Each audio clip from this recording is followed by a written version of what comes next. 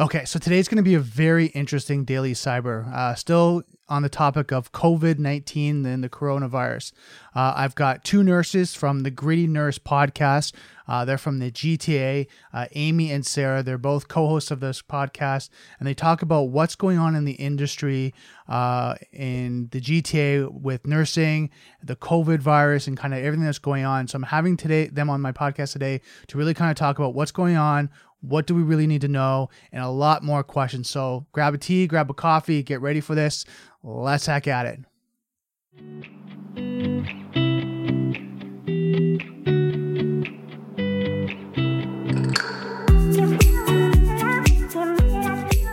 Well, thank you so much, Amy and Sarah, for coming out and just being on the podcast. I'm so appreciative to learn more about what's going on in the health field in the GTA from two nurses in the sweat, in what's going on with the COVID-19. Thank you so much.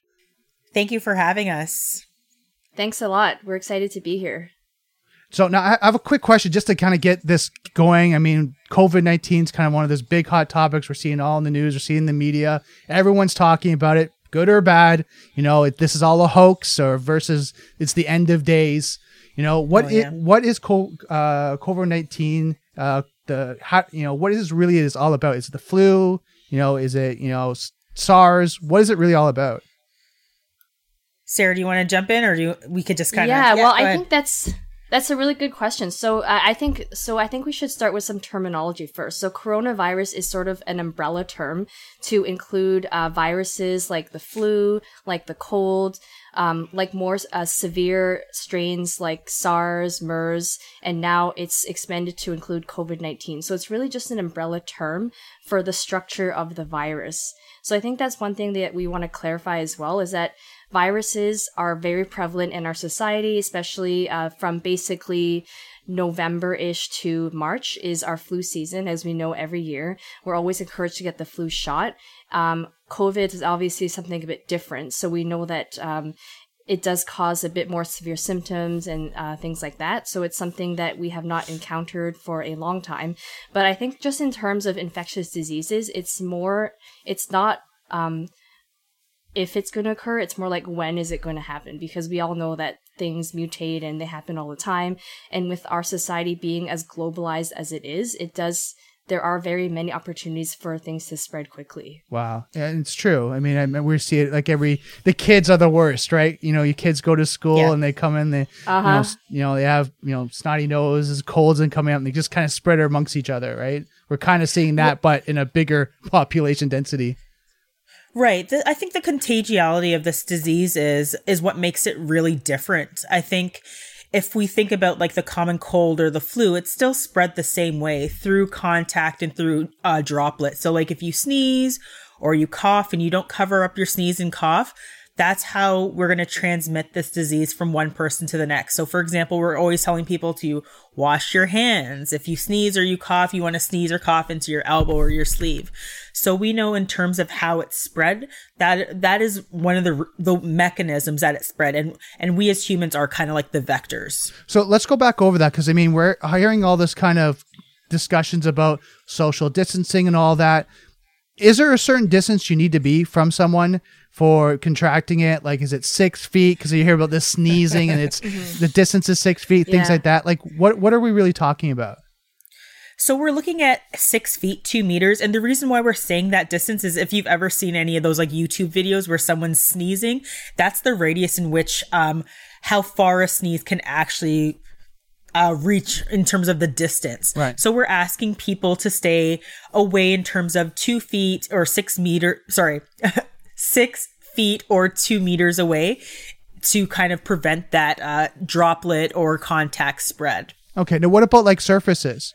Like we all hear about. Right. So Amy just spoke about the droplet method of spreading. So there's droplet, which is one, and there's contact, which is the second one. So obviously we know if we touch someone, we're touching their hands. That's one method. But there's also common surfaces. So let's say if you touch the doorknob and I were to go touch the same doorknob, whether it be hours or even days later, we could potentially spread the virus that way. So that's why we're so really hammering the message home that people need to wash their hands, but also, if possible, cleaning and sanitizing common surfaces is important, but that's the harder piece to it, I think. We're all pretty aware of not going out when we are sick or, wearing a mask when we sneeze, but it's the contact part that I think is more difficult. So yeah, sorry, you kind of cut out there a little bit, Sarah. Yeah. I don't know if you knew that. So yeah, I saw that.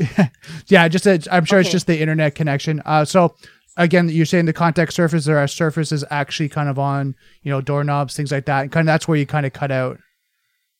Yeah, so common surfaces like doorknobs, or if you're on transit, let's say the pole that you're going to touch, or just any surface that is common that a lot of people will touch, that's a very common way of spreading the infection. So we know that viruses can live for days on certain surfaces. And so that's why it's really important that we are talking about hand hygiene. So after touching a surface that you think may be contaminated, just washing your hands or using that alcohol hand-based sanitizer. And the way that it actually spreads to us is when we touch our mouth and nose, because we know that this virus is spread through the respiratory tract. So it not just needs a vector like your hand, but it needs a surface like an orifice to basically get into your body that way. So no, it can't go through penetration, because I know like they say that anything that you rub onto your skin, 70% will go into your bloodstream and go through that way. So we're saying that's not a possibility, correct? Not to my knowledge. Okay. Amy, do you know anything more? I believe it's just the action of touching your hand to your face is the main way that it's spread to your your body. Or if someone coughs or sneezes, those actual droplets hitting your face or any of those orifices in which it can kind of absorb into. But again, I want to kind of remind everybody the science is changing so rapidly, right? So I understand that it can live on surfaces for anywhere to 24 to 36 hours, and some viruses are even longer. And really, I think we're talking about just those hard surfaces, not necessarily soft surfaces. So who knows in terms of what new evidence might come out. But really we're looking at hard surfaces, because I know some people have asked me like, oh, what if I get a package from China, or what if I get a letter, an envelope? Can coronavirus be on that? I'd say that it's highly unlikely that it would be able to live and thrive that long. I think we're talking mainly about hard surfaces. Okay, hard surfaces. Okay. So let's talk about like the actual fear of everything that's going on. Like, I hear kind of different camps. I hear one camp that's saying that, self-quarantine, we're going to need to follow this. We need to kind of stay indoors for 14 days. But then you have the other camp where it's not really a big deal. What's going on with the economy? The economy is starting to break down. I think that the health system and media are overreacting. In my area, the hospitals are empty. Nothing's going on. I'd love to hear kind of what your take is on that from people that are on the grass, in the roots of everything that's going on. Well, I think it might be generational too, right? Like I think I guess I would be considered a millennial. Oh dear, that might be speaking to my age, but I know like it seems like it's really there are some people that are I guess I don't want to say more educated, but millennials tend to be a little bit more in terms of risk taking. And I don't know why that is. And I think there's more than enough evidence and science out there that actually says like what's actually happening with this particular virus. Or we have seen people, I guess it would have been just last week on spring break being like, oh, I can't get coronavirus. Look at me. I'm invincible. And then, we hear the news reporting a 23-year-old on a ventilator. So I don't think this disease is actually choosing anybody in particular. Like I think anybody's susceptible. There are people that are at greater risk, but it's not a disease for just old people. Like young people can get this disease as well. Sorry, this virus as well. Right. Now, but is it really that much of a concern? Is it, you like we're talking about like, you hear Italy, you hear China, and I mean, they're going into, and even in the United States now, you're hearing they're going almost to the total lockdown, right? With social distance, and you hear the martial law, and the armies might be coming in, and kind of all that stuff, just to really kind of control this down. And you hear people like, and I'm hearing on my side, a lot of people saying that's really overkill. We don't need to do that. It's not that bad. And I love to kind of hear like what you guys are hearing, because you guys are hearing technical information from the like World Health Organization all the way down to into your medical systems. They're telling you kind of really what's going on. Right. Well, and I think we have a really good... Sorry, go ahead. Go ahead. No, I think go we ahead, have Sarah. a really good opportunity to just err on the side of caution because, as we said, things are changing daily. Like, we don't know this virus very well. It's so new. And what we do know that is it's much more severe than the flu, both in terms of symptoms and also mortality. So I think we're at a really good opportunity where we should err on the side of caution. We should stay at home until we can better understand how this is spread, because as we know, or maybe some people don't know, when it first originated in China, they didn't know what the incubation period was. And so that means the time at which you're exposed to the virus to the time you start to show symptoms, which we now know is anywhere between 2 to 7 days, but could be as long as 14 days. So that's why there's that 14-day isolation period. And we also know that it came at a really bad time. So it was at the time, which was right before Chinese New Year, which is the biggest celebration of the year, where millions of people were leaving Wuhan to go to their hometowns. And so probably there was a missed opportunity there in terms of controlling it. So now that we know generally what the incubation period is, it's really important to stay at home because healthy people like you, myself, and Amy could be vectors. Basically, we could be carrying the virus, but not showing any symptoms and spread it to X number of people if we don't stay at home and practice this social distancing. So talk about that. And that's one of my other questions is, why do we need social distancing, self-quarantine?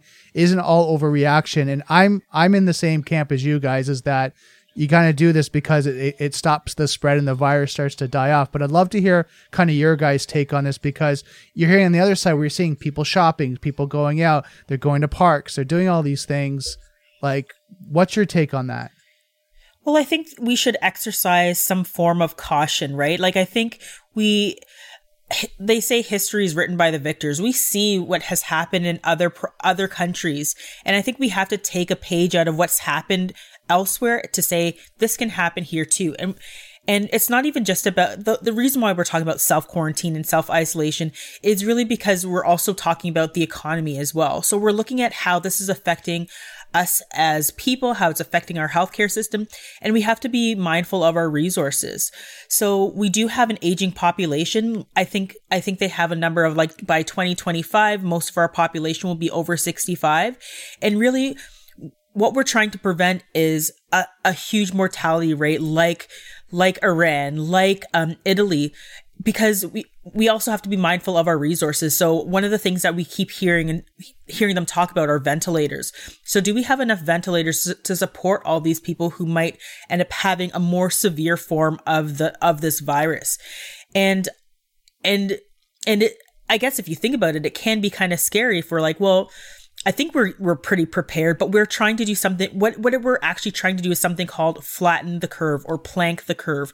We really want to decrease. We know it's already here. We know people are getting, are having this virus attack their system, but what we're really trying to do is reduce the number of people that will face mortality and morbidity related to this actual virus. So that's why we're asking people to stay at home, not to social distance, to self-quarantine if they've been out of the country. Because now we've actually noticed that the USA is actually considered a hotspot as well. So before it was just mainly it was China and Italy, and now even the U.S. has been deemed as a hotspot in terms of the sheer number of their cases. We know just within the last 24 hours that we have jumped an additional 30% in terms of our cases. We do have to take this a little bit more seriously, and that's why we're hearing these different measures coming out from the premier to the prime minister to say stay home. Right, because and this is why I was bringing this up, because I'm hearing conversations kind of behind the scenes where it's medical professionals all the way down to your layman kind of people, like, fight the power, I don't, screw the government kind of ideas. But you're hearing all those guys kind of saying it's not that bad. But I think, and this is why I love to get you guys your intake as I don't think they're seeing it yet. I don't think it's because it's gonna come in that wave yet. And you guys have already started to do, like, the air traffics, airports, things like that are starting to, work on that curve that you're talking about and that exposure. So we're seeing it kind of die down a little bit, but it still hasn't grown. And even the testing, from my understanding, we don't have enough testing kits to test everyone to understand the full exposure. Well, I think the other thing we have to be cognizant of is actually, like what you said is true, but the other piece to that is we're actually 4 to 5 days behind in terms of our actual numbers because of our testing. The testing, it's taking, because we're testing, I think I heard on the radio, we've tested over 60,000 people. And that's a huge number of people to be testing. And we've received a lot of negative tests through that. But the thing is, we're still seeing that slow creep and that slow incline. And I guess that's what is concerning, because we're telling people to stay inside. We're telling people to not go outside or have meetings. But these things are still occurring. And that's why we're still kind of seeing that climb. And I think that's why people, they might not be seeing the true value and the true numbers because we are delayed. So today we might have, I think we had like 96 cases, but we're actually reporting like less than 5 days out. Wow. Yeah, and I think something else that people need to be aware of is the ripple effects. So, Amy, we talked about not having enough ventilators, not having enough ICU beds. But if you were to visit the emergency room for something that's not related to coronavirus, all the resources in the hospital may be dedicated to those patients. And so if you're there for something equally important, you may not get the care you need in time. So it's about thinking about the bigger picture. Everybody that requires healthcare, it's going to be under an enormous strain because of what's happening with coronavirus. And, like, people that carry the virus may not show symptoms, but we have to think about the most vulnerable people in our society and how this is going to affect them. So even if it doesn't result in a death, it may result in long-term disability and a really long hospital stay as well. So we need to think about that and the seriousness of that as well. And it's just even like we're right at the beginning of the curve. So if you think about a bell curve, like it could go in very many different directions. And with us doing social distancing, we have the opportunity to really alter that curve in terms of how high it goes and how fast it goes.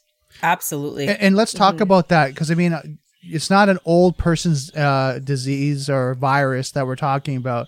It's one that affects the people with autoimmune disorders. It also affects people like younger people with respiratory issues, maybe asthma, bronchitis, things like that, where they have a weaker respiratory system that it could actually compromise.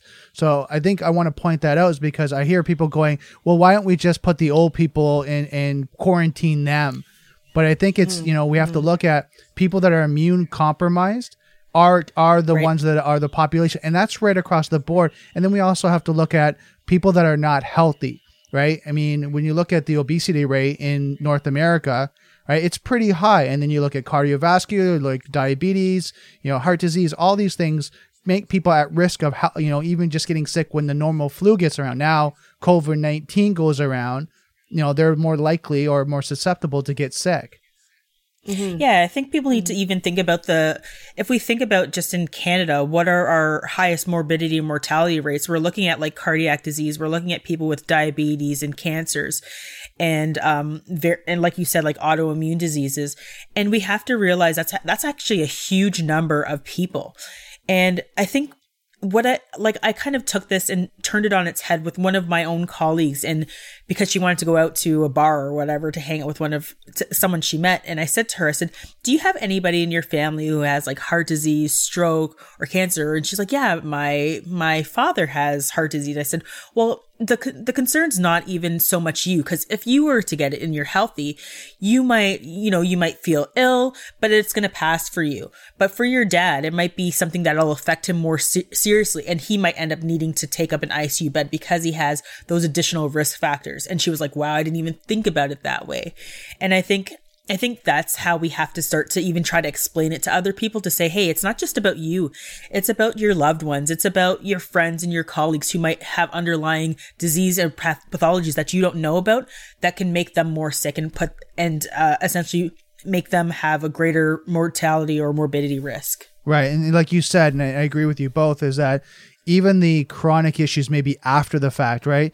Because I mean, I had pneumonia twice back to back, and I know I have scar tissue in the left lung, and it took me a while before I could take a full breath and inhale just because of the scar tissue. But that took therapy, breathing exercise, and all that to do that. Now, if their lungs get affected and this happens, well, now they could have problems breathing and things like that. And this is now long term. So there's all these factors that you kind of, and I agree with you, you have to look into the bigger picture, not just the I. And I was talking to another person about like the I, we, and all values. Well, what about me? What about me? So that kind of I thing where my money, my family, I have to do this, I have to do that. Well, this, virus is about the we and the community and the all, right? So absolutely kind of have to change that, perception is that we're not quarantined because, it's inconvenienced me. We're trying to help everyone else. Absolutely. This is definitely something where we're we're looking at it dealing with the greater good. And really at the end of the day, it actually does affect all of us. It's not for anyone to be like, well, no, it's not affecting me. Of course it's affecting you. It's affecting our economy. It's affecting whether you can go to school or not. It's affecting us all in various different ways. And I think people just need to be able to see that and appreciate that and to not be so damn selfish. Okay. Just I censored myself. Just put it out there. Just let everyone know. I was a good girl there. and you wanted to drop an F-bomb or anything like that. But the truth of the matter is that, I mean, anyone Norm would feel terrible if they were the cause of getting their family members sick or someone they loved or someone they knew, getting them sick to the point where they had to be hospitalized. I mean, you'd feel terrible about that. And that's, that's like we were saying, that's the greater good is being foresight and thinking about that. We're doing this in a short period of time. And let's be relative here. 2-3 months is a short period of time in our life and this year and everything that's going on to be a little bit inconvenienced. Right. If that's the case, yeah, fine. 2 months we're inconvenienced and then we're back in the economy. We're back to our jobs. We're back to our daily stresses of work, relationships, money, all that great stuff. But it's that short period of time. The ones that keep fighting it make 2 months into 6 months, 6 months into 1 year. Exactly. It's more about the short-term sacrifice for the long-term good of everyone.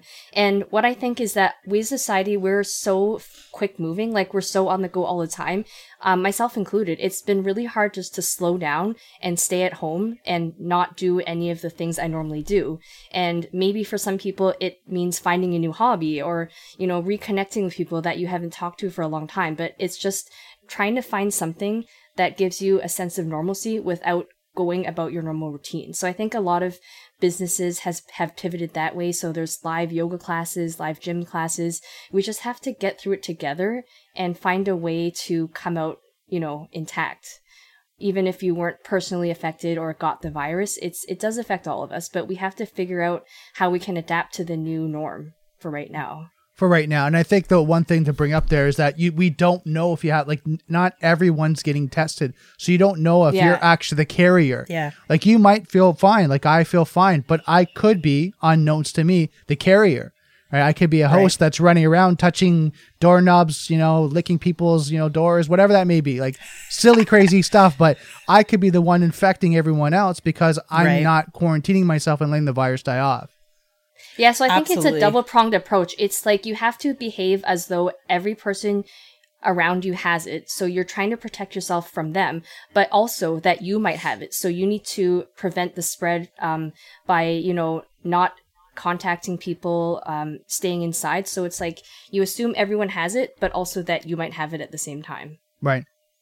Yeah. But I mean, in terms of how much technology we have in reaching people, not by necessarily touching them or talking to them. Like, to be honest, this is actually quite surprising to me how people are like, oh, I don't get to go out anymore. Oh, please don't even lie. You've been sitting on your Twitter page or your Instagram taking pictures of yourself. No, but hold on. Let's be honest. They've been doing that at Starbucks or Tim Hortons. They've been able to go out, right? They've been doing it. Yeah. Now they have to have their Tim Hortons at home. It's totally different, right? Boo-hoo. Like, I mean, if it's really for the greater good and really you're trying to, I think people don't understand how devastating it can be. Honestly, all you have to do is turn on your news to any news station and watch what's happening in other parts of the world. I mean, like Sarah was saying, this is really something that if we can deal with it and handle it properly, we don't have to maybe be dealing with this for 6 months. We can maybe deal with it for a shorter period of time. But if people want to continue to be ignorant, they want to keep going out, they want to be like, oh, this is not going to bother me, it's not going to affect me, and they keep going out, they're the ones that are actually creating a problem for everybody. So at the end of the day, stay your ass at home, take your selfies in your bathroom or whatever you need to do. But like, this is for the short term and it's for the greater good. And really, I think, people just need to understand that. And I have to be honest. So I did have a shift where I did some screening. So yes, I do some other nursing type of things as well. And there are a lot of people who are actually seeing the positive spin on this as well. So we had patients. So as you know, a lot of hospitals have moved towards a no visitor policy. Right. And what I've seen was there are people coming in to either drop food off or drop things off for their loved one, and they get it. They're like, thank you so much for asking these questions and for not letting people come in because they had loved ones that are maybe sick in the ICU or in other places, and they get it. So it's not everybody who's just like, oh no, it's not going to affect me, or why are they making a big deal about it? There's people that really truly understand that if we don't do this, that we can be affecting a lot of other people and affecting other people's loved ones even within the hospital system. So I'm glad that they moved to the whole like no visitor policy amongst various different organizations. So let's talk about that. I mean, we have family. We're all kind of, have family in different generations and younger, older, some people that are sick in the hospital. How do we keep ourselves as well as our family safe? Well, one, you don't visit the hospital. So like as much as it's painstaking to say, there are certain exceptions in terms of and when you could visit. So I think most organizations are moving towards either end of life or beginning of life. So those are the kind of exceptions of the rules. I think there are some exceptions to pediatric patients as well. Okay. But really it's a short period of time, and we really don't want that spread to kind of affect the hospital or the hospital system. So like, because people who are in the hospital are already sick. Right. So the reason why we don't want visitors to come in is because we really don't want to make those people who are already immune compromised more sick. Right. And that's one way that we could protect our loved ones by unfortunately not visiting, but we can do other things. We can FaceTime them. We can call them. We can drop things off for them. There's a lot. Those are the other things that we can do to help support them. But what can we do to keep ourselves safe? Again, so wash your hands, stay home. If you're feeling ill, report it to your, like if you're working and you're employed, report it to your occupational health department. And if you're feeling sick, the idea is that you shouldn't be going to work. And then if you're presenting with any of those COVID-19 type of symptoms, so like fever, new onset shortness of breath, new cough, and I've actually heard two other new ones, which is a loss of smell and a loss of taste. So those are two of the other ones. First new symptoms. Yeah. Yeah. And also I would go ahead, Amy. No, go ahead. So I was going to say, instead of showing up at your doctor's office, you might want to call a phone line such as telehealth or go to a designated COVID-19 assessment center, which there are some available in major cities because they're equipped to deal with the symptoms. They have the testing kits. They're most up to date on what needs to happen. So, I mean, if you do feel like you need to go to your doctor's office, I would call ahead and explain what your symptoms are, because there might be certain procedures that they have to take in order to, disinfect the room ahead of time or whatnot, and to keep other patients safe that are in that office. Okay. So I think there's a lot of resources out there that we need to take advantage of. I think obviously if you're in a situation where you're gasping for breath, like it's a really emergency, I would not hesitate to go. But if you're not quite sure, there are a lot of things that we can do to get the right care at the right time. Well, I want to add something just before you start, Amy. The one thing to add into for anyone's watching this, if you have breathing problems and respiratory problems, and it's severe, call 911. Like, don't start trying to call telehealth and all that, because telehealth is very busy and things like that, where you might not get through. And if you're having an emergency kind of scenario, you can't breathe, you're doing that, call 911. Like, and that's important at this point in time. Like, don't wait. Right. And that's something that, it's important with any emergency protocol, anything along that line. If you're really not having problems breathing, you're catching your breath and doing all that, call 911. At least, they can tell you over the phone, what's going on, and they can keep you kind of safe. Mm-hmm. And now if they don't need to come out, they'll let you know. But if it's an emergency and they find it, they'll come out and take care of you, and, oxygen and so forth. Because again, some people, and I know from my own family members, sometimes they wait. It's not that bad. And then it gets worse. And then it's an urgency. Yeah. Yeah. I'm glad that you mentioned that, because one of the things that I'll be honest, nurses are like some of the worst patients. So we wait till like we're virtually dying. We're like, oh, I'm feeling so horrible. Then we actually go in. So no, like, and we don't want to burden our colleagues either. So we're so considerate. We're like, oh, we know it's a busy shift. We can just hang on one more day and just wait till the last minute. My heart, my heart's beating every 8 seconds. It's fine. 10 seconds. No, it's good. I can still make it. I can still see the light. Yeah, it's like, it's still good. It's still good. But yeah, like, I mean, absolutely. If you're having severe symptoms, shortness of breath, you make that call to 911. I think that's definitely the best piece of advice that we can give. And then, like, I do know that there were some challenges in terms, and I don't want to speak for any region in particular, but I knew initially that there were some challenges in terms of, like, if you're having symptoms and let's say you come to the ED, that they're like, have you called public health? We're not going to turn people away. But I think so ED essentially is, if you're ED is the emergency department. Okay. So for example, just if for you're the just layman. Like, yeah, sorry. So let's say, for example, you're feeling really horrible and you just felt kind of miserable and you came and you're like, yes, I have new cough, new shortness of breath, new onset fever. They might actually ask you to call public health. And actually you don't all of a sudden just like walk into the assessment center. You're almost like kind of put into a queue. And then they ask you actually to wait in your car, and then you come into the assessment center and they assess you that way. Okay. But I mean, if you do show up at the ED with those symptoms, they're not going to turn you away. Okay. Well, that's good to know. I mean, that's important. Now, we talked about hospital safety. What about family safety? Now, one scenario, just an example, say you have a family member, an older family member that you need to take care of, right? What's the protocol there? Because I mean, for example, say, I had my grandmother when she had cancer. If this was going on right now, the cancer protocols, you have a cold or flu or anything like that, when they're going through chemo or radiation, you can't go over and see them. Right. And then she's expecting food, groceries, things like that. For me, now what do you do? So are you talking about a family member that now has the virus and you're looking after them in their home? No, I'm saying just a family member that's healthy. No, a family member that maybe is elderly and maybe not as healthy and needs some care, and you're already kind of in that, caregiving kind of type mode. But now this is going on. Now what do I do? Like, do I have it? Do they have it? If I have it, am I going to give it to them? Like, what do I do? Right?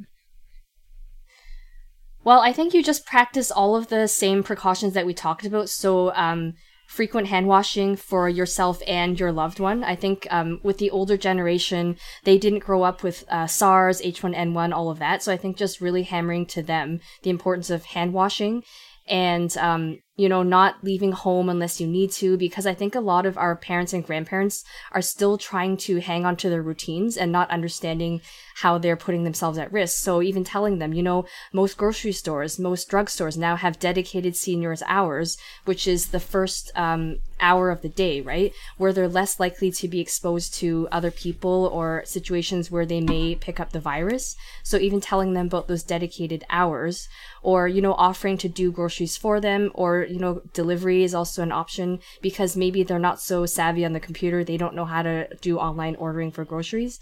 So I think just letting them know what the options are and trying to educate them, because we are so plugged in these days that we get information hourly, where our grandparents and parents may watch the news once a day and they're getting all of their information that way. Or, I'm not sure about right now, but just chatting with people and getting inaccurate information potentially. So I think that's also a really important piece of advice I would give. Okay, yeah, because I was asking that because I had a scenario where people were saying, well, I have to go take care of them. I just have to go. And then the question is, should you go? Like, how do you know you don't have it? And now you go and you transfer it to them. And now potentially because they're, maybe they're sick, they're elderly, whatever that means, now you infect them and you're not trying to, but it's part of trying to take care of them. It's like... So what we say as nurses is that there's 4 moments of hand hygiene, right? So before you come into contact with someone, you wash your hands, whether that be with soap and water or with alcohol-based hand sanitizer. So before you go to let's say, help them with something, you wash your hands, and then you also wash your hands after. So that way, if you have something, you're protecting yourself from transmitting it to your loved one.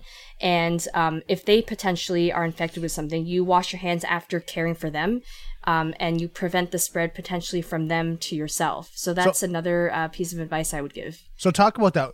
What's kind of like, you hear all different kind of hand washing and cleansing, like like, do I just get hot water and kind of wish around and then I'm gone, or is there like you have to do it for a certain amount of time up to your elbow? Well, I used used to work in the NICU. So if you want the NICU answer, or let's say the layperson answer, I want hazmat. I want a hazmat. Okay. So what I used to do when I used to work in NICU, so that stands for Neonatal Intensive Care Unit, is the minute you walk into the unit, there's a sink, right? So you imagine those stainless steel sinks that the surgeons use. We would wash our hands up to the elbow. You'd have to remove jewelry, so rings, watches, anything that's elbow down. You would scrub vigorously for 15 to 20 seconds. We even had these... they're almost like popsicle sticks, but with like a pointed end, like a toothpick, and you'd have to actually go underneath each nail to really clean. Right. And so that's what we call the terminal clean. So you'd have to do that the minute you walked into the unit. Parents were instructed to do that as well. And then in the course of our 12-hour shift, I mentioned the before and after, right? So every time before you were to go to a patient, you had to wash your hands. Every time you were done with a patient, you would wash your hands. And in addition to that, nurses, anytime we did something called a sterile procedure, so where we were performing something invasive, we would have to wash our hands before and after that as well. If we were in contact with any sort of bodily fluids, we would also have to wash our hands. So there's many, many different ways that you can protect yourself. This is just the intense nurse version of how we would do that. Right. And of course, if you have a cough and you're not sure what it is, you can wear a surgical mask. So that's another thing I wanted to clarify, is that the level of personal protective equipment that is needed for COVID-19 is a surgical mask. At this point, there's no evidence to show that you need an N95 mask, and that would be for something that has been proven to be airborne. So that means even breathing the same air as someone, whether or not they've coughed or sneezed, you could pick up something that way. And it's been determined that COVID-19 is not spread through the airborne route. It's only spread through contact and droplet. So now let's talk about the kind of supplies. You know, you got, you know, gloves, masks, all that. Are we not at a shortage right now? I don't think so. We are at a shortage for, like, I think in some places, though, they've run out of hand sanitizer, no? Stores. I think mainly the stores, but I think in terms of PPE supplies, I think we're actually doing really well. Okay. And I'm pretty sure that the government has actually come out. I think it was just Doug Ford just recently came out and was like, we have a lot of this stuff. Like, we have a lot of PPE. We're not in the same crisis type situation as the US, where I've heard about people going into rooms with patients who are known to have the virus and not have any PPE on, or are using bandanas. We're not in that type of critical situation. And I just kind of wanted to back up a little bit. So as much as the CDC and the World Health Organization has said that COVID-19 is droplet and contact precautions, they did mention that in terms of when it was required to use an N95 is when there is something called an aerosolizing procedure. So for example, if the patient was to be coding, so let's say a patient was having a cardiac arrest and we had known them to have COVID-19 and we're going to intubate them. So we're putting a tube down their throat. That's the risk that we would say that we could be aerosolizing the virus at that point. So in those circumstances, then yes, we would need an N95. But in terms of just asking someone questions or actually even being in the environment of someone who we do know has COVID-19, the proper PPE we're looking at a gown, we're looking at a face shield, or a mask with a face shield, and gloves. Okay. So I think for the average person, there is no need for an N95 mask, is what we're trying to say. Yeah. No. Yeah. No, and that, and the other thing... Go ahead.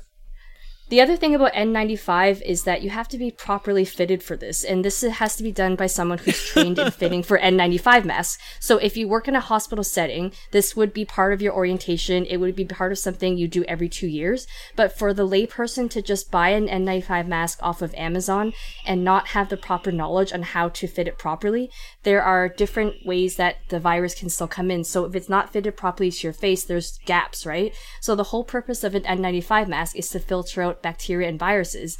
But if you're only thinking about the front part and not the side that's supposed to be a tight seal on your face, it may not have the effect that you're looking for. Right. And Right. I feel like right now there are some hospitals that are at a shortage of these masks, and we may be unwilling or unknowingly buying up the supply when it's not needed for people in the community. Got it. And then it's kind of that Yeah. that fear thing that's going on, right?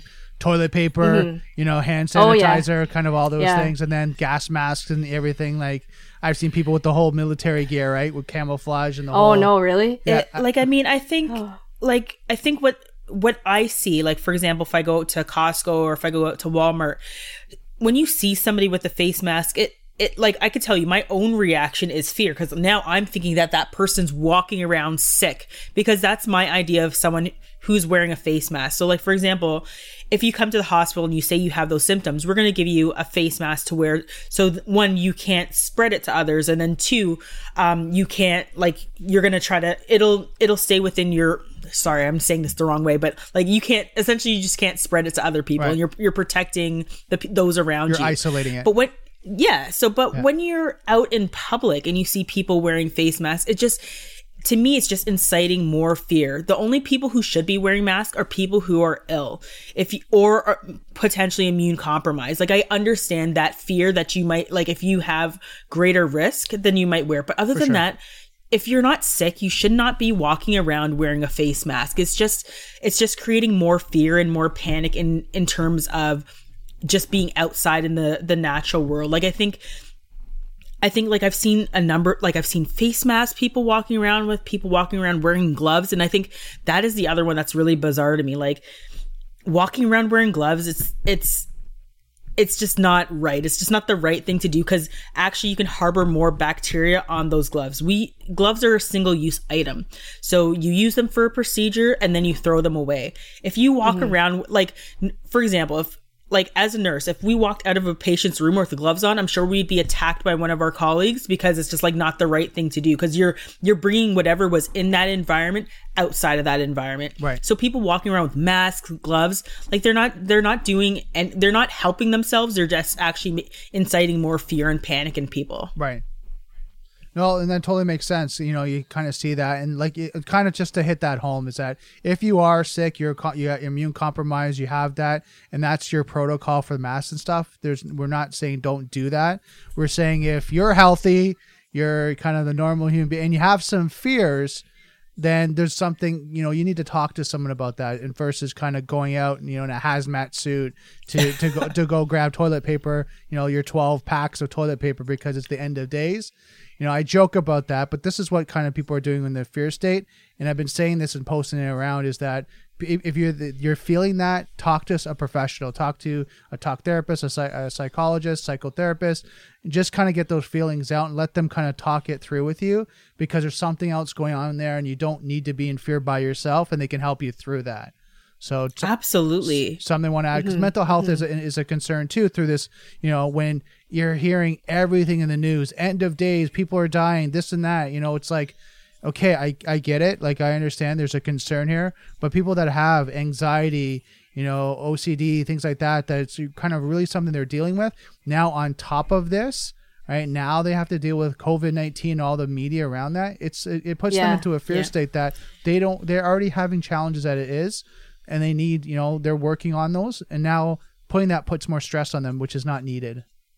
Absolutely. Right, and I would say make sure that you get your news from a credible source. So just because you scroll through Facebook or Twitter or Instagram and you see something, it might just be something that's attention grabbing, right? So going to places sensational like news. Exactly, like Health Canada, like Public Health Agency of Canada, Centers for Disease Control, World Health Organization. These are all credible sources of news. that you can get accurate information. And I would even say that if you're feeling a lot of anxiety every time you hear the news, maybe just even go a day or two without looking at the news. Like, absolutely. You can easily check in once every day to see if there's anything really urgently important that you need to know. And I'm sure that, if something really important were to happen, you could just tell a friend, hey, call me or text me if there's anything really urgent I need to know. I'm going off social media for the next 24 to 48 hours for my mental health. Right. I think that's more than okay. We're all at home right now. Everybody's looking at the news hourly. I'm sure you are not going to miss anything urgently important that you need to know by doing that. But Sarah, the media is going to go down and I'm not going to know.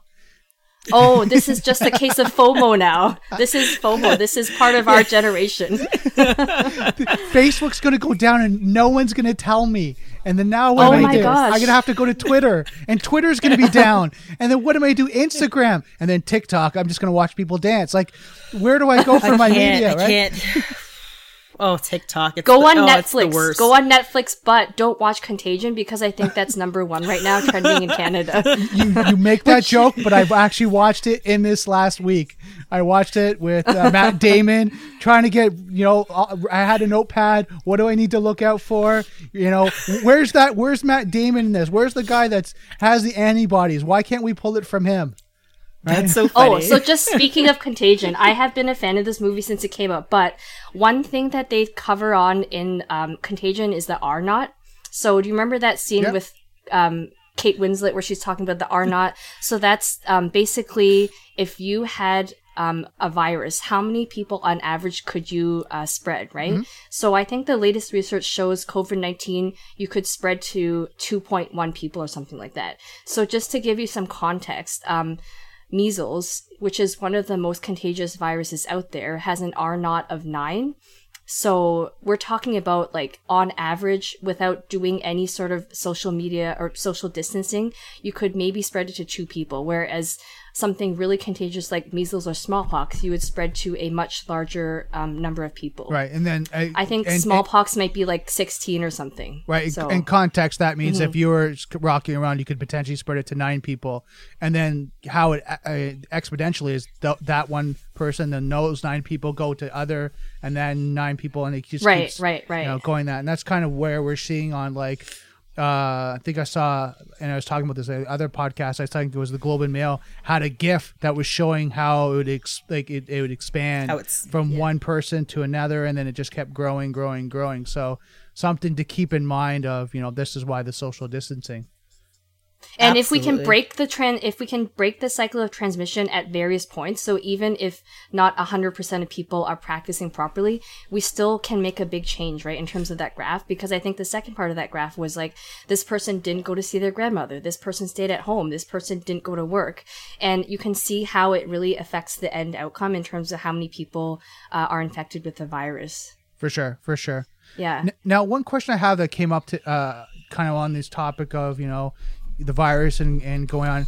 What if I'm feeling better? It's 14 days. I had some sniffles, all that, but now I want to go back to work. What's the protocol there? So, I think my understanding is the idea is to self-quarantine for that 14 days because we know about that incubation period. If you're feeling better and it's been 14 days, I think the best thing to do is to contact your occupational health and safety department. You shouldn't just...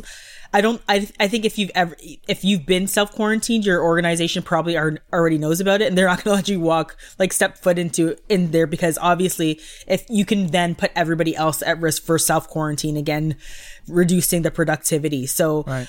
I think the first thing that you need to do is contact your occupational health and safety department, and then they'll do like a wellness check to see whether you're ready to come back to work. Okay. Now, what about I know some concerns are the employee policy. Well, I have to go to work.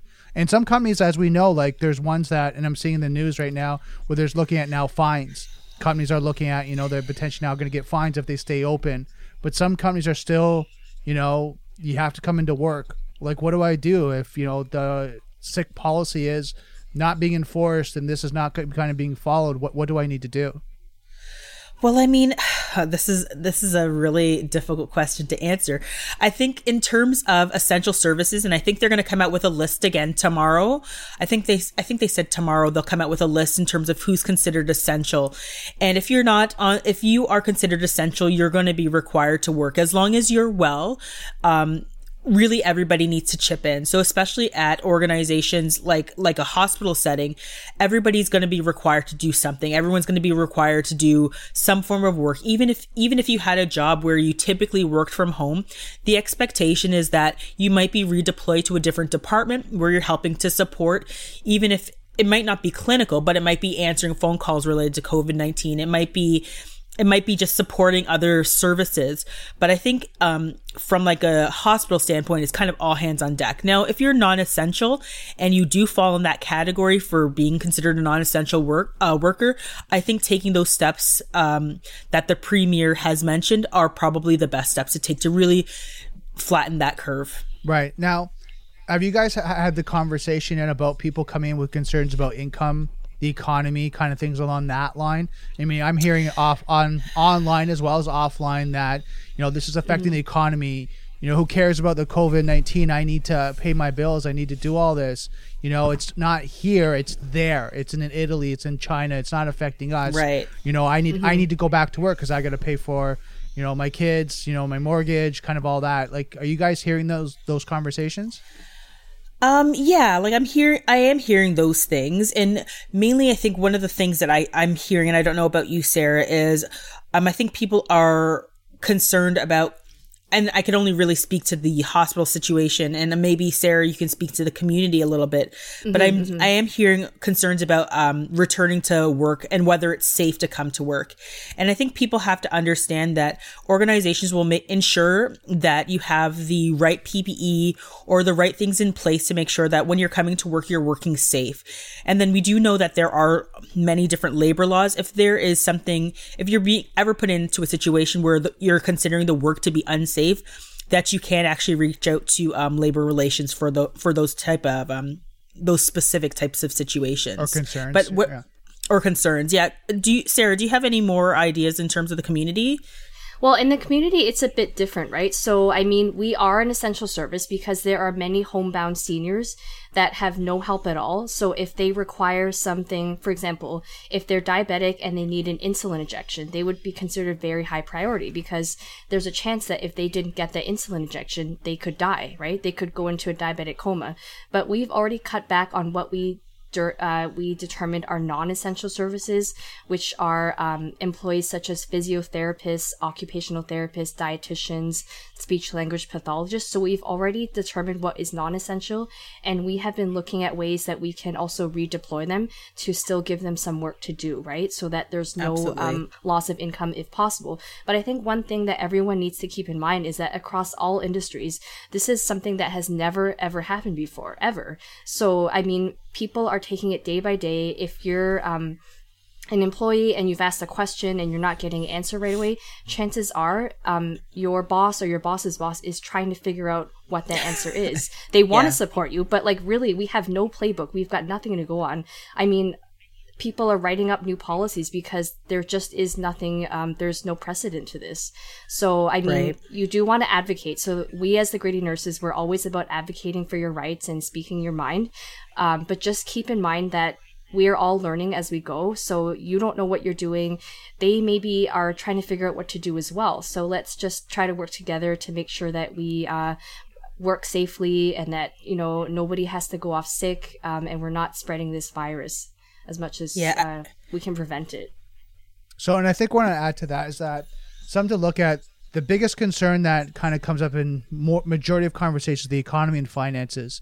And if you're in that dire strait that money's a concern, talk to a financial advisor, talk to your accountant, talk to family members if you need help with money, finances, go to your bank. Or not go, but call your bank. Yeah, I was going to say call your bank. Sorry, call your bank. I'll correct that. Social, distancing, right? Self-quarantine. I got to remember that. But, call your bank and say, look, this is what's going on. What can I do? Because we're hearing that there's support for mortgages, right? They're giving relief, and that's right. There's going to be a bailout package. there's all these different things that are coming out because the government understands what's going on, but we also understand that, sometimes it's the emotional challenge of, what do I do? Like, no one's going to help me. How do I get help? Start asking questions, start asking your community, and I mentioned this earlier to a colleague of mine, is that we kind of have to go back into where our grandparents had, is that kind of thought process that they looked after their community. Who needed eggs? Who needed a chicken? Oh, you need me to babysit your kids. Kind of that mentality where we have to think of other people and kind of give where we can in support, right? And vice versa, right? And be able to do that and do it in an ethical way, right? I think it's very important to kind of think in that manner now more than ever, because this is a global issue. It's not, an environmental where it's in certain pockets. It's affecting everyone. Yeah, and I think, you might even just have to do your finances a little bit differently. Like, maybe you're used to having that Dom Perignon or whatever, your glass of wine every night or whatever the case may be. And maybe it's now something that you can't. Did we see that earlier? Was that Dom Perignon? Hold on. Cheers. Water. With my water. But maybe you're used to having a certain type of lifestyle, and maybe you have been laid off or you're in a situation where you're quarantined and you can't work, and maybe your income's not at 100%. Maybe you're going to have to make those lifestyle changes where you're not buying those expensive things, and you're cutting back on the types of groceries that you have to get. I think this is where you have to kind of think to yourself, what's the most important to me? Is it 50 rolls of toilet paper, or is it getting some eggs? So I think people need to be cognizant of those things too, because I think with the panic buying comes non-rational thinking, and I think people just have to think about what do I need to get to from point A to point B, or from day to day. Think about the more important things, and that's probably something to eat rather than buying out wads of toilet paper. Well, and I want to add to that, think about what you want to need to eat in proportion to your family, and week to week, month, and as long as 30 days. Don't buy for 6 months. Right. Don't try to buy this. Well, I would even say less than 30 days. I would say your 2-week quarantine period of time, right? Really think about what are the things that you might need in a 2-week period. I think that reasonably, I'm a family of 5. So I have twin boys and I have a daughter that's, so my twin boys are 8, my daughter's 5, and my husband. So we spend, I'd say, this maybe I shouldn't put this number out there. We probably spend about, I don't want to say this. We probably spend about $400 on groceries. And even I said to my husband, I said, okay. Is that per week or per month? No. Is that per week or per month? I'd say that's probably bi-weekly. So that's in 2 weeks, which is a lot. So that's not that bad. No, it's not that bad. Not bad. Okay. So myself and my wife spend that per week. Okay. That's intense. And just because we buy certified organic meat, we buy, organic produce. We do a lot of stuff that we're cooking ourselves too.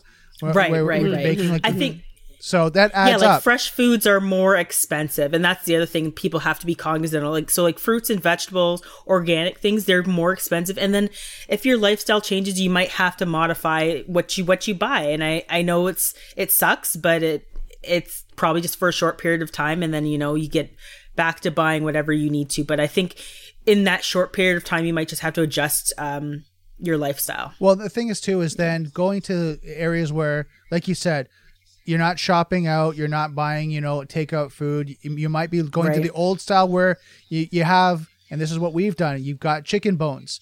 Right, you make chicken bone broth, and then out of that bone broth, you make certain soups that last 3-4 days of vegetables and things like that. So now you're looking at, like I said, kind of my grandmother's way of cooking, where she would make something and it would last 3-4 days and could feed 4 or 5 family members, and that would last out of a shopping, right? Out of that shopping, they can make food last, right? So they'd eat the chicken, they'd keep the bones would go into soup would go into and keep going. So kind of have to now think that way versus I'm going to go order a pizza. I'm going to order Chinese food, and we're going to eat that way. And then money goes out very quickly. And we're more talking about people that are more financially kind of strapped right now, not People that are Right. abundant, if you guys want to go buy food, that's a whole different story about social distancing, all that. We're not, I'm not going to judge you on that, but just be careful.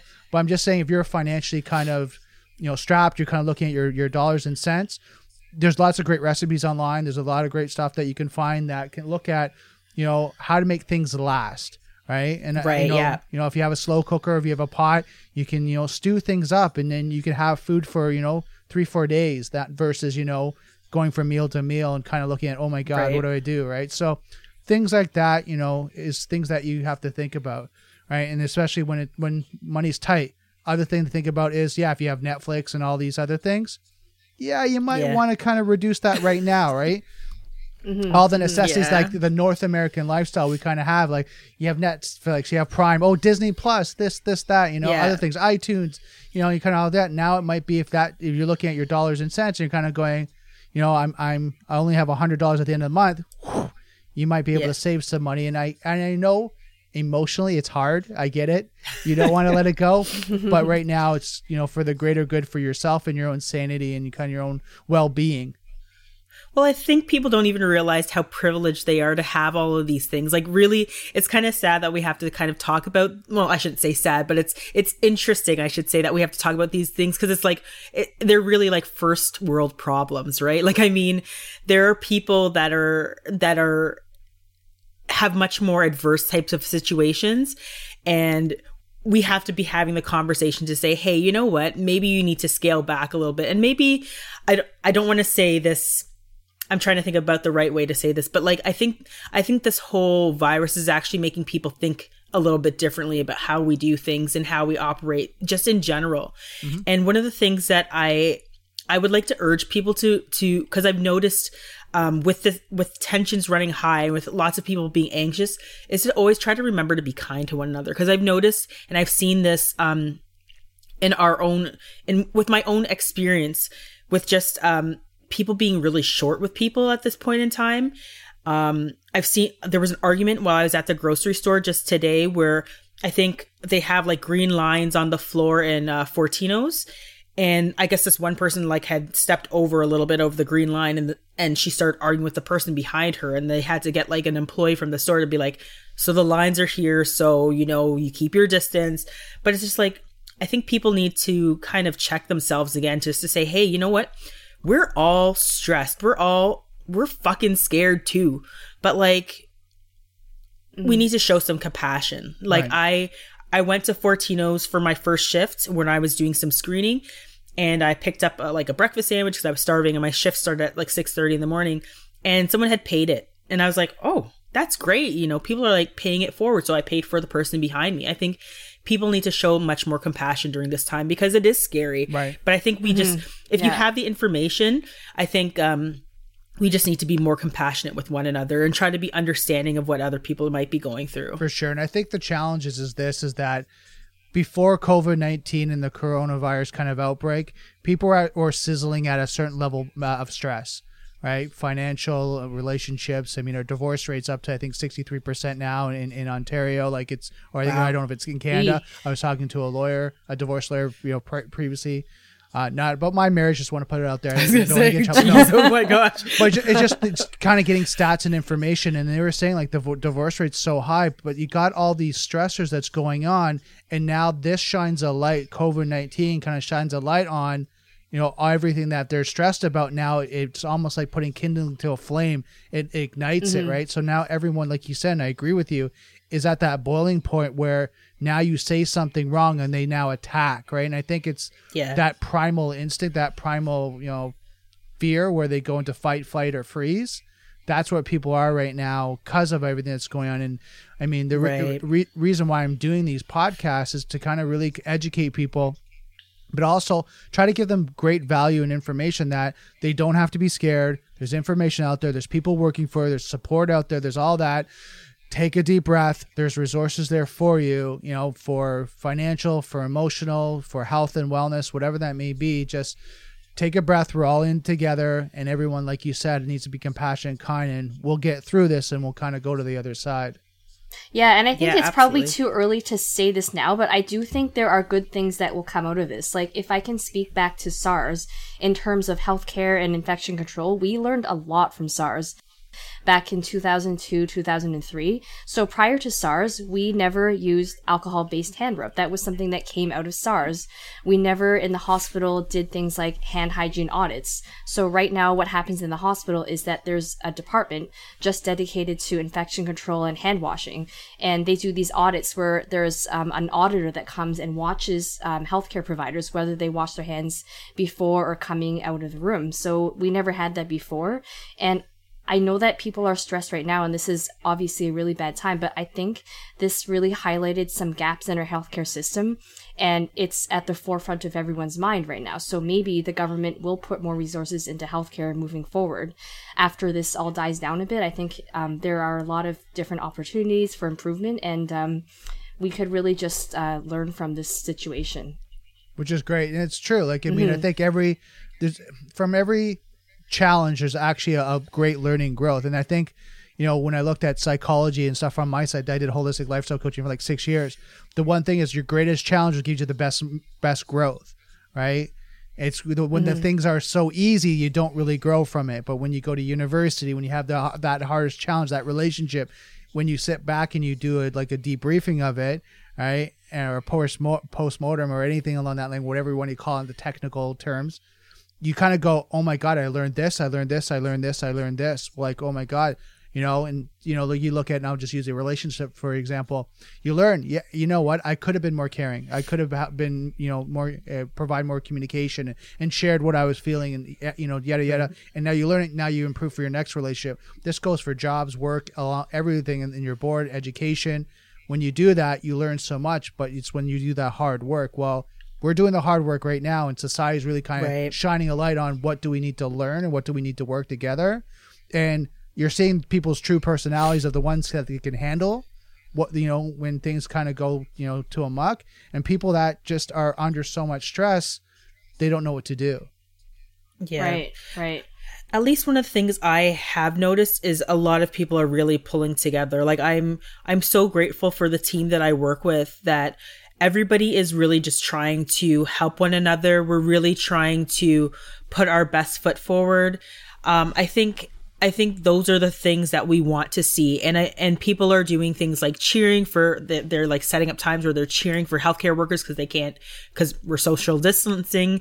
And I think we're seeing the positive aspects of our community coming out through this negative type of experience. But I think ultimately, I'm hoping that we can really flatten that curve, plank the curve, and that we'll see a lot of good come out through this unfortunate time. For sure. Mm-hmm. Now, I mean, I've asked all the questions I had. You know, there's so much great information and value. I know the people that are watching this, hopefully you've watched it to this point, right, or listened to this, you know, at home with your family, with everyone, and you're getting a lot of information. Now, Sarah, Amy, is there anything else you want to add? Any kind of advice, recommendations? What do you think, Sarah? I think we've talked about a lot. I mean, nothing's jumping out in my mind. Yeah. No, nothing's really jumping out in my mind. I think we just need to be, it's a difficult time. We just need to be compassionate, and we need to follow the directions that we're receiving from the science and the evidence that we're getting. I think that's really important, that we're hearing we're hearing that it's important to wash your hands. It's important to, if you're not feeling well, to cough, sneeze into your sleeve. Like, I think those are some principles that are just good to have in general. And then just to triage yourself to say, hey, you know, yeah, this is stressful. What are some of the things that I can do to mitigate this stress? Whether it's like I do some yoga at home or I take a nice walk, because they're not saying that you can't go out. They're just saying not to go out in large groups of people. Right. So like, still feel free to go have your walk and whatnot. But I mean, I think just some of those things are things that we should just kind of keep in mind. Yeah. Perfect. And this is a dynamic situation too. Yeah, it's a dynamic situation. It's changing daily. So just try to roll with the punches as much as you can, and know that everyone is doing the best job that they can, but For sure. nobody can see the future, so we don't know a week from now, a month from now, what things are going to look like. It really depends on the actions that we take now. True. And then when we kind of finalize on that is that the economy will recover, right? These things will recover. Oh, absolutely. Because I said this to a colleague of mine, another friend of mine that I was talking to. I said, at the end of the day, the business people, the CEOs, the board of managers, board of directors, all those guys, they want to make money. So they'll figure it out. Well, they'll figure it out. As soon as we're like, you can go back to work. Trust me, they'll have the sales force, the team, the manufacturing, the supply chain management. They'll have it all up and going, and it'll be like, okay, why weren't we doing this yesterday? So the economy will recover. It will take a little bit of time. We have to be patient. Of course, I completely understand that, but it will recover because we're not going to completely stop. And the fear base of that, the economy is going to fall. Yes, it's going to take. We've been through our bear and our bull markets and all that. It always recovers because at the end of the day, these guys want to be successful. They want to be abundant, so they're going to work hard. They're going to help work with their teams to get back, going. So just breathe. Just trying to be, compassionate to each other, like you guys are saying, and like do things that are fun with the family and everyone else around you. Read, like go sit out in the sun a little bit if you can. I know it's cold here in Toronto, but wherever you are, if you can sit out in the sun for a little bit, just breathe in and just kind of relax. I agree. Absolutely. Good advice. Perfect. Well, you guys have a podcast. It's the Gritty Nurse Podcast. I'm going to post the link in the description below. So if you guys want to check out these amazing nurses and what they talk about and kind of their scenarios, and I know for you guys we didn't really kind of talk about, but the scenarios that you guys deal with day to day in work, you kind of talk about that on your podcast. Is that right? Yeah, for sure. Yeah. So we talk about it with a lot of grit and a lot of heart, and we really want to get to what people, we want to make this podcast so people can understand the healthcare system and hear it through, whether it's a funny story or something that has happened to us. We really bring out our experiences. So we would definitely love for you guys to have a listen. Yeah, so it's going to be in the description below. Check them out. Again, you hear a lot of value, a lot of information, great energy, as well as some great stories about what they're dealing with, post, COVID-19, they're going to be telling all that things. So make sure you subscribe to their I guess it's your iTunes or Apple. We're on iTunes, Spotify, YouTube. You can also follow us on Facebook, Instagram, and Twitter. #Gritty Nurse. There you go. So guys, thank you so much. I really appreciate all the education, the value, especially this time when everyone's going through kind of their concerns about COVID-19 and just, providing so much information that these guys will know going forward about what to do, how to take care of themselves, and just know that there's people behind them that are supporting them. So thank you so much. For sure. We're willing to help, and I'll be on the front lines, and I'll be, of course, behind the scenes, making sure that we're keeping patients and families safe at all times. Awesome. So guys, I just want to remind you again, down in the description, it's going to be their podcast, going to have their show notes behind there as well. This has been amazing. Lots of great information. I got all my questions answered. Hopefully you got yours. If you have any questions, comment below. Again, I'll get in contact with these lovely ladies and just have them answer any questions that you might have, and then any resources that you need. So just remember, software's hackle, being connected is vulnerable. I'll see you next Daily Cyber.